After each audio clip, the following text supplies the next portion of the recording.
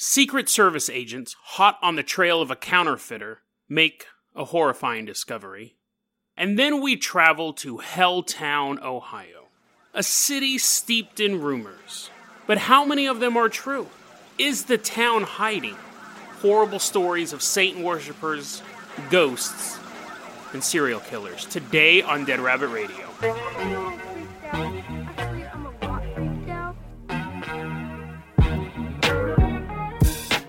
Hey everyone, welcome back to another episode of Dead Rabbit Radio. I'm your host, Jason Carpenter. I'm having a great day. I hope you guys are having a great day too. I went to the endotronatics dude today and found out that I need a root canal or they're going to pull the tooth. Those are my choices. I have $11 in my wallet. $11 until next Wednesday. And I took some cans down to get them recycled. And I found a $5 bill on the ground. So after I did my grocery shopping and finding the $5 bill and recycling those cans, I have $11.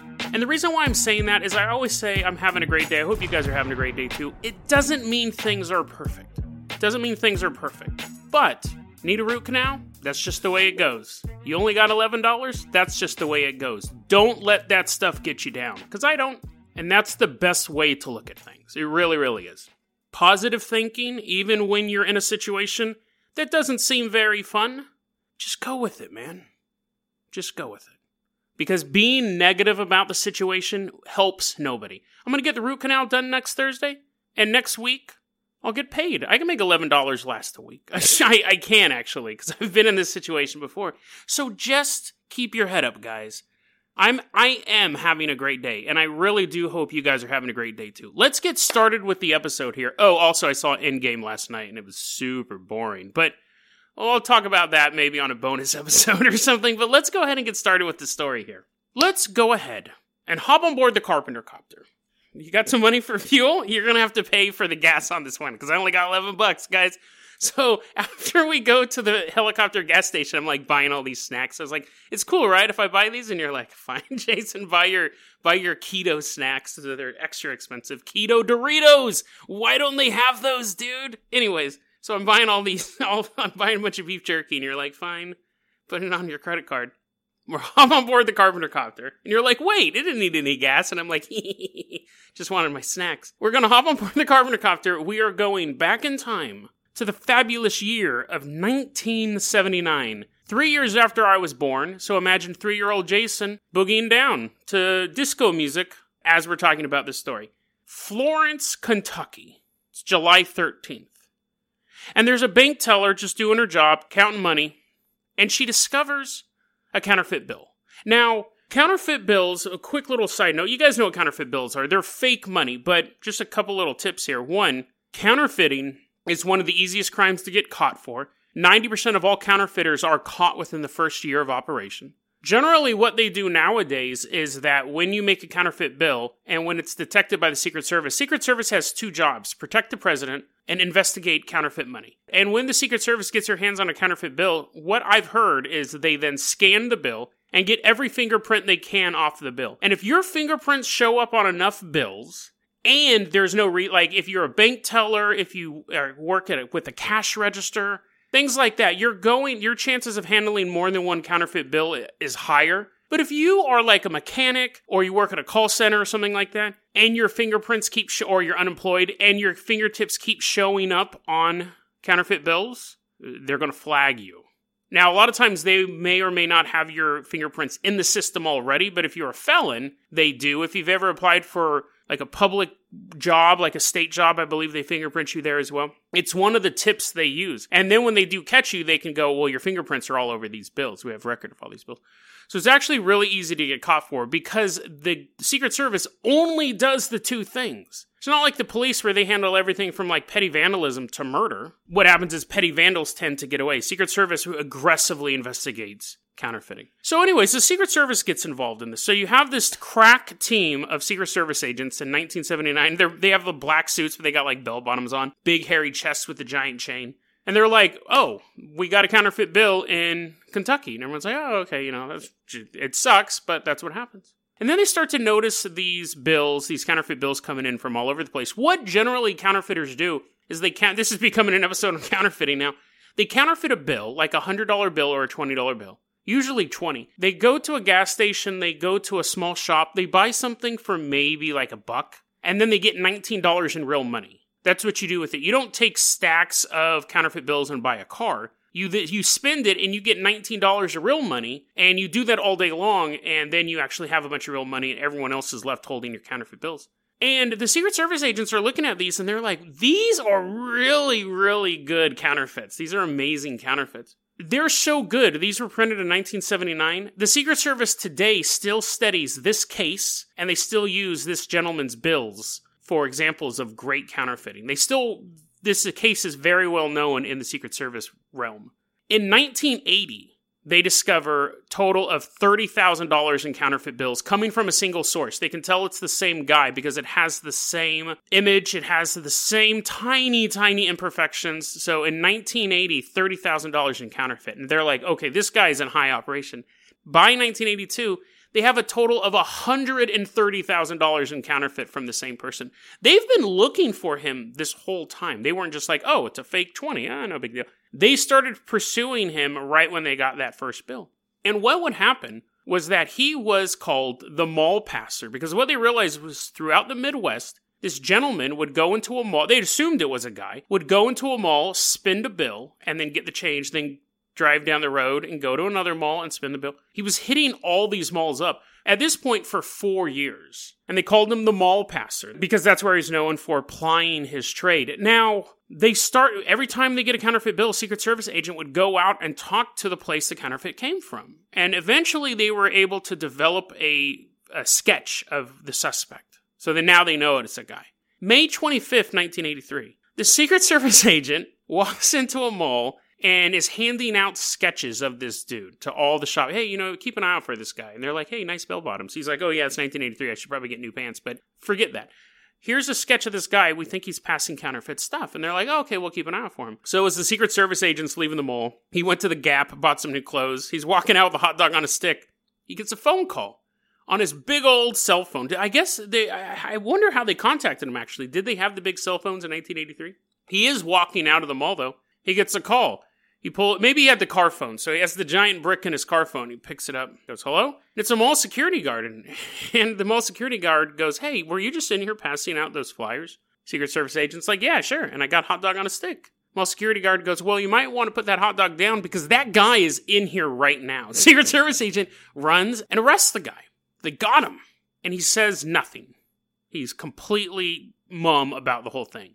Hey, man, what's going on? You counterfeiting these bills? Nothing. What's your name? He's giving these guys absolutely nothing. Well, they end up finding out which car he had in the parking lot, and they find thousands of dollars in counterfeit money, guns, stolen license plates, fake IDs, a fake police badge, and they're like, okay, this is getting a little weird.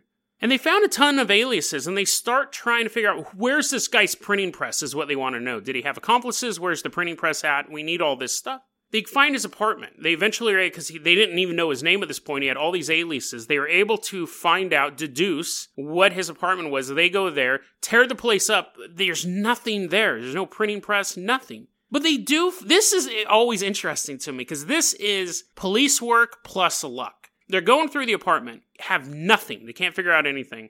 They find a phone book. And I believe this wasn't his main apartment. Like, he had places scattered around the Midwest. They find a phone book, and in the phone book, they find a page kind of bookmarked like dog-eared, so they're like, oh, it's something, right? They open it up, and it's a list of local storage units. It's a page of local storage units. So they go, let's start calling these storage units. They're calling around. Hey, do you know, again, they didn't know the guy's real name. They just have these aliases. Hey, do you know this guy? They have to list all the aliases. Eventually, they do get a hit, and they go out to this storage unit, and they're walking around, and the manager of the storage unit's like, I thought someone was going to come by eventually, and they're like, what? They're thinking he must have found the printing press. Like, he must have, and he goes, no, I have no idea about counterfeiting. You won't believe what I found in this guy's storage locker. One day it was, quote unquote, left open. I don't know if he was curious, but he says that the storage unit was left open one day, and he went to go lock it, and he looked inside, and he never said anything about what was in there. Secret Service agents are like, okay, that's enough suspense. Show us where it's at. So they get to the storage unit, open it up. $52,000 in counterfeit bills. are sitting in there, which is kind of what they expected. They found a bunch of like cash papers, so stuff to make even more counterfeit bills, and other police badge. But what starts to concern them is they find a ton of sex toys in there. Now, nowadays, people have sex toys just sitting out. Like, you'd be walking to some girl's house, there's like a vibrator sitting on her bedstand. Like, people aren't ashamed of that stuff anymore. You walk down the street, some guy's just like waving a dildo in your face. But back in the 1980s, like, if you had sex toys, you were considered some sort of deviant. And, I mean, you could say people, if they're waving it in your face today, would be considered deviant behavior as well. But back then, you walked into someone's house, there's a giant dildo on the floor, you'd be like, what are you doing? So that's what the Secret Service agents came. They came in, they find these giant dildos, these whips, all these sex toys, and they're like, dude, it's 1983. I didn't even know this stuff existed. So at this point, the Secret Service agents are like sword fighting with these giant dildos. The boss is like, guys, put that stuff down. You have a job to do. They're whipping each other. Hey, look at me. I'm Indiana Jones. Guy's like, oh, I kind of like this thing. The boss is like, get it together, guys. We're Secret Service agents. But anyways, after the sword fight, after the Errol Flynn sword fight where they're like swinging along, they're dressed in leather chaps. I like this suit better than take it off, Henry, take it off. Do your job. After all, I have to lighten the mood for what's coming. Because as they're processing the evidence, they find an audio tape and they're like, oh, I wonder if this is like the new Starship album. Or I think at that point they were still Jefferson Airplane, 1982, but hey, let's put in this cool tape. Maybe we'll listen to some tunes as we're driving down the road.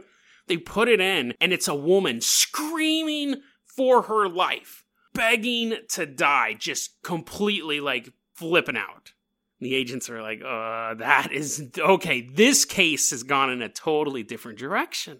This woman is just screaming and begging to be killed as she's being tortured.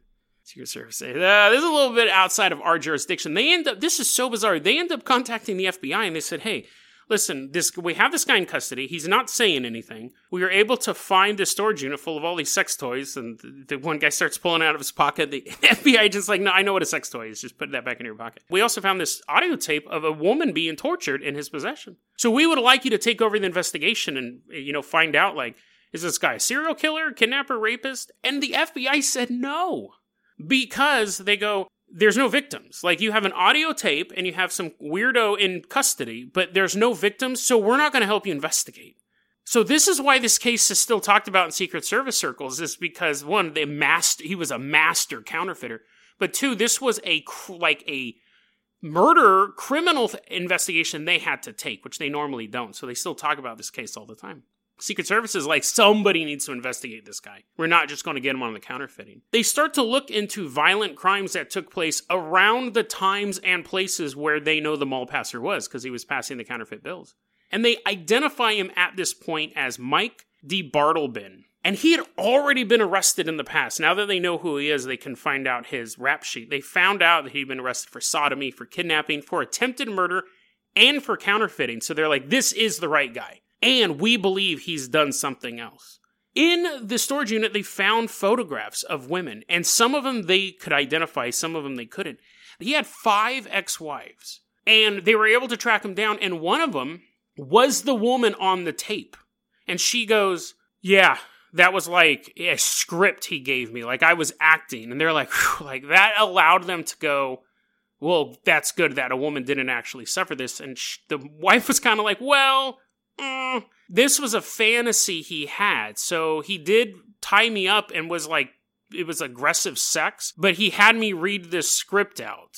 So it probably was some sort of sexual thing, and the cops are like, oh, that's great. But it's good that you're alive. Like, hearing that tape is so horrible, we can't imagine somebody actually going through that. But the thing is that through the course of the investigation, they did match him up to several brutal rapes and at least one murder, possibly 2. They did find a real estate agent bound up in the attic of a house, and she was tortured and stabbed and so on and so forth. So they finally said, this guy is a sadist. This guy is aggressively raping women. He's murdering women. We think we have enough to put him away. He goes to trial, and they don't charge him with the murder.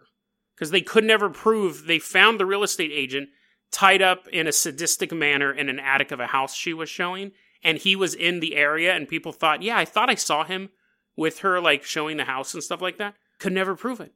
He goes to trial. He's convicted of 6 cases of kidnapping and assault, sentenced to 375 years. He's dead now. He died in 2011. He never, ever, ever admitted to anything. He was stone-faced about the whole thing. So they don't know how many people he possibly could have killed. They do know that he was an aggressive sexual sadist, and they believe that he killed at least that one woman, if not many, many more. They were just able to kind of tie him to 2 murders. But he was doing this mall passing thing for so long, plus he had this history of this, plus he had these... They don't know. They don't know. He just never, ever, ever admitted to it. As far as I know, he probably never even admitted that his name was Mike. I think that story's interesting. I came across this story years and years ago. I read at least 2 true crime novels on that case. I found it fascinating because I like police work. I like the idea, and it's probably one of the best, investigative stories where the cops are just kind of clueless. They're kind of not I don't want to say clueless. It makes them sound bumbling, but they do kind of bumble onto this case. They're looking for a guy who's ripping off, Claire's, who's ripping off Hot Topic, and they find a possible serial killer. But to this day, they don't know how many people he may have killed. I just find that story fascinating because it seems so mundane on its surface, a financial crime that actually hid a very dark secret. And you really gotta wonder how many of those storage units, you're driving by those storage places all the time, how many of those storage units hold dark secrets like that? There could be all sorts of horrible things in there. It's creepy. It would be the perfect place to hide your murder kit away from your wife or your family. And you go there, there's 24-hour ones, you go there late at night under your alias, open it up, pull out your kit, pull out your tools, and go and wreak havoc on people, and then just put them back. And everyone else just drives by that storage unit every single day, having no idea what was hiding in there. Because the Secret Service agents didn't. They just kind of stumbled across a giant collection of dildos and a tape that caught a serial killer. Let's go ahead and move on to our next story. Our next story, we are going to Helltown, Ohio. Now, I know what you're thinking. Can I find Helltown on a map? Is it the actual name of the city? No, it's not. But it's a very, very interesting story. Let's hop into Jason Jalopy because it's kind of in the same area, I think. Kentucky, Ohio. It's not that long of a drive, I don't think. Hey, can we go to the gas station? No, I'm just joking. So anyways, we're getting the Jason Jalopy. It's powered by grease from McDonald's, so it just smells like French fries as we're driving down the street. But we do have to go to McDonald's. You're like, damn it, Jason. So I'm eating a bunch of keto fries. They should have those. They don't. I'm eating a bunch of meat with no buns. You're like, great. We're driving down the road. You're like, Jason, just set up a Patreon account. Quit bumming food off of me. We're driving down the road, and we're going to Ohio. Now, this place we call it Helltown, but it's actually a collection of towns, all in Summit County, Ohio. So there's Boston Township and Boston Village and a couple other towns, but kind of absorbing all of that is this place that's been named Helltown. It was founded back in 1806. Again, the town leader wasn't and I do decree this town is known as Helltown. It was just this collection of townships. But in 1974, that hippie Ford, President Ford, environmentalist, said, you know what, let's go. And I don't know anything about Gerald Ford, but I just love that his action to beautify the nation caused this story. He said, you know what, we are going to have national parks. We are going to create a national park service, and the U.S. government's going to buy huge parcels of land to beautify America. And everyone's like, yay. I mean, because who doesn't want to go to national parks? It is a treasure to have these giant places where you can go and enjoy nature and drive your ATV and hunt. Oh, wait, you can't do that stuff there? Just walk around and look at trees? That's fine. I don't have an ATV or hunt, but you have these huge, untouched, pristine parts of America. It's a great thing, right? So anyways, he enacts this, and everyone's on board, yay. But what they don't realize, and this is where the story starts to get really weird for me, and not in a weird sort of debunk skeptic way, but I didn't know this would happen. When the National Park Service created Cuyahoga Park, they actually took this entire pristine part of land, but they also took a huge chunk of these towns and said, this is now national park territory, move. People are like, what? There you go, here's some money for your house. Get out. So, and people were like, no, I don't like the national park thing anymore, but it was too late. The government owned that land. They gave you, quote unquote, fair market value for the house, and you were gone. And people would post signs around town saying, now we know what the Indians feel like, because they were getting driven off of their land. The government was like, this is just the way that it is. I find it weird that the national park cut into these towns. But what happened was, people had to leave. And you had, like, other houses where people were allowed to stay because it was outside of the zone, outside of the park. But at these houses, basically, the government would walk up to the house, kick everyone out, put a sign on the door that said no trespassing, and then go to the next house, kick everyone out. And the goal was to smash the houses down and let nature reclaim it so it could be part of this beautiful park. But the government being the government, they didn't do that part. They didn't do part two. So these houses just would start to slowly fall into disrepair. And you'd have burned out houses. Some houses would catch on fire. And you would have basically 2 streets of normalcy. And then you'd go 2 more streets and it would just be like a ghost town, these derelict houses just rotting away. And that's when the conspiracy theories started. See, people said, no, this had nothing to do with the national park. What happened was, there was a chemical spill in the area. And to cover it up, the government said, oh no, that area is also part of the park. Everyone get out, get out. The government agents are in gas masks and stuff like that. They're like, go, go, go. And people are like, what are you talking about? People are slowly turning into mutants. So to cover it up, they added those parts of the town to the national forest. So that's where the conspiracies began. For a while, it was known as Mutant Town. And they believed that the no trespassing signs and all of that stuff was to keep people from going near the chemical spill. Now, that's one of those conspiracy theories that there's no proof of. But it's also one of those conspiracy theories that it would require government-level knowledge to find out if there was a chemical spill. Do I personally think there was a chemical spill there turning people into mutants? No. It'd be awesome, but it's unlikely. I think they probably just did buy up that land. But, it's kind of awesome to think that maybe somewhere out there, the Colossus is walking around a national forest. Nowadays, though, people aren't too worried about Mutant Town. People are worried about the Mother of Sorrows. No, not a heavy metal band. It might be, but Mother of Sorrows is what the local group of Satan worshippers are known as. Apparently there's 2 churches in the area, and one of them is adorned with upside-down crosses.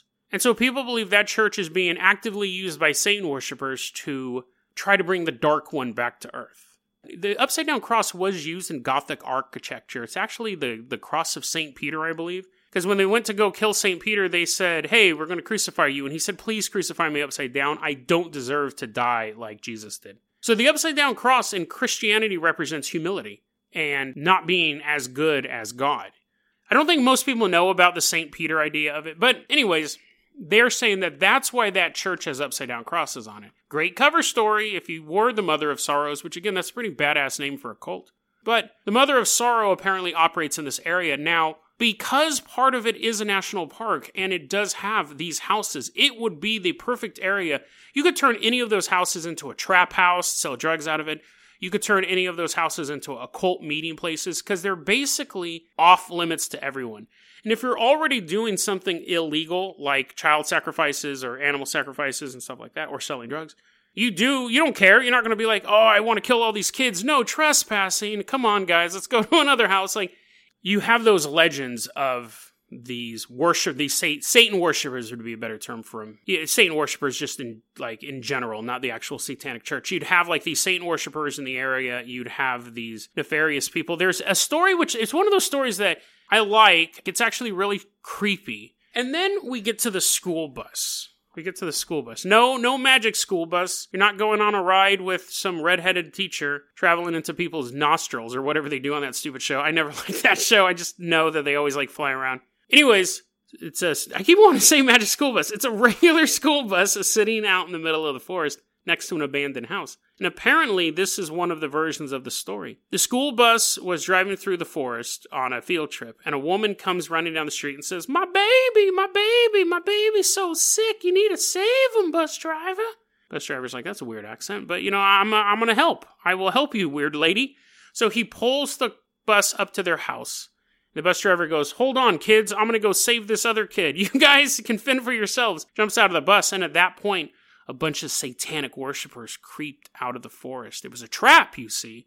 And before the bus driver could do anything, they attacked the bus and they rocked it and they killed all the kids. Not just by rocking it, they went in and killed the kids, right? There's another version of the story that, and this one's a little more outlandish. That one's just theatrical. But you figure, 20 kids versus 10 saint worshippers. It's, they're not going to do very well. This one has a single serial killer versus a bus of 20 kids, and the serial killer hijacks the bus and kills the kids one by one. And then if you go to the bus today, you can see the image of a man sitting in the back of the bus smoking a cigarette, and you just see all of these dead kids staring straight ahead. That's spooky. It's spooky, spooky image. But one adult versus 20 of anything will most likely lose. One adult versus 20 chickens, one adult versus 20 squirrels, unless he's gassing them. One adult versus 20 school-age kids.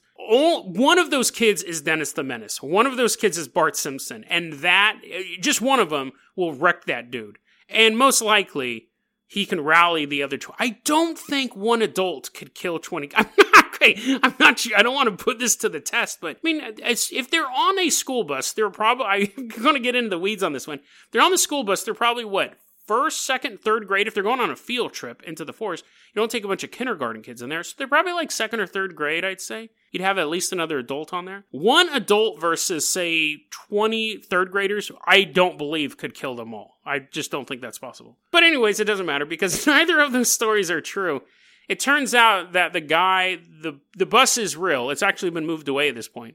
But the guy, it was parked by an abandoned house. The house was being repaired, and the guy bought the school bus so him and his family could live in it while the house was being repaired. And then they left, and the school bus just got rotted, and then, as people will do, they made up legends about the school bus. So, you go, Jason, so what's the point of this story? You're kind of saying, this, and then you're saying, this is a logical answer behind it. This is why I think this is interesting. I think there is something behind the legends of this town. We've talked about this before. When I did that episode on Stoll, Kansas, Ariana Grande and the 7 Gateways to Hell was the name of that episode. That was a long time ago.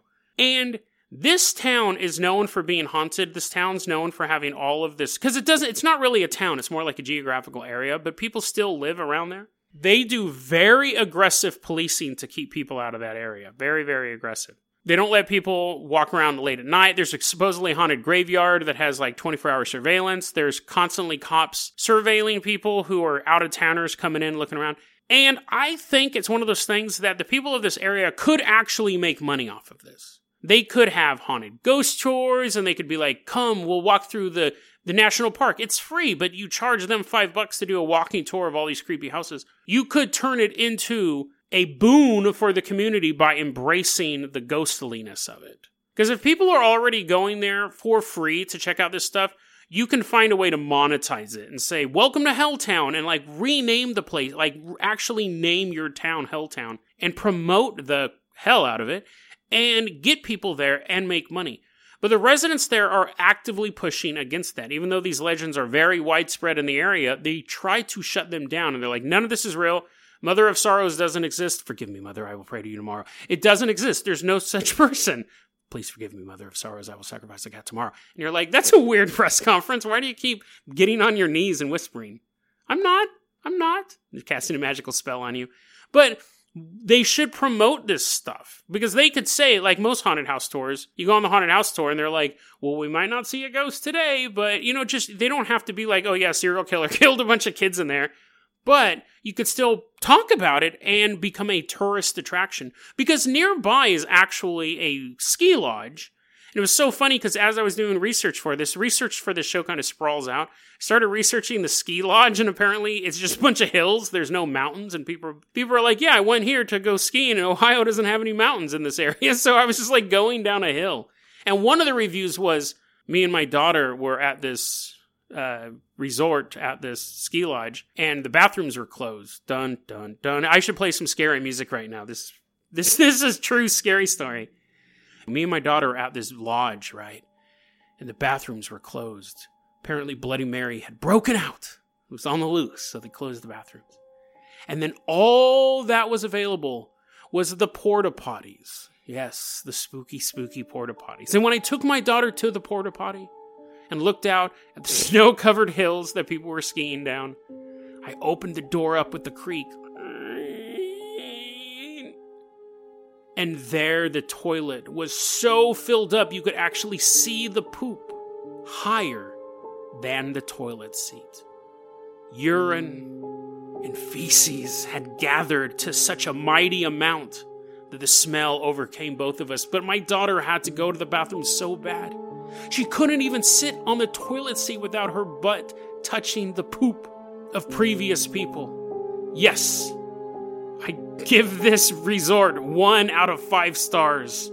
So TripAdvisor, and all people using TripAdvisor, be warned, the legends of Helltown are true. It's not just a place of ghosts and myths and monsters, but a place of poop and pee and broken dreams. So yes, the area does seem to have its problems. I'm not going to name the resort because I don't know. I mean, that was a real review. Obviously, that's not exactly what she wrote. I'm not going to name the resort. The resort did get a bunch of other good reviews. But the point of the story is that the area is real and it does have economic business. That whole thing had to just go into this next thing. Does have an economic purpose. So why aren't people promoting this? Is it because the Mother of Sorrows is real? Is it because this group of worshipers of the Dark One don't want that attention? It's really easy to make a statement like that. I have nothing to back it up. But human greed is a really hard thing to overcome. It's a very, very easy excuse for why people do things. And so when someone says, nope, don't want your money, it does seem suspicious. But who needs a little bit of tourist money when the Mother of Sorrows provides everything you need? DeadRabbitRadio@gmail.com is going to be our email address. You can also hit us up at Facebook.com/DeadRabbitRadio. Twitter is @DeadRabbitRadio. Dead Rabbit Radio is the daily paranormal conspiracy and true crime podcast. You don't have to listen to it every day, but I'm glad you listened to it today. Have a great one, guys.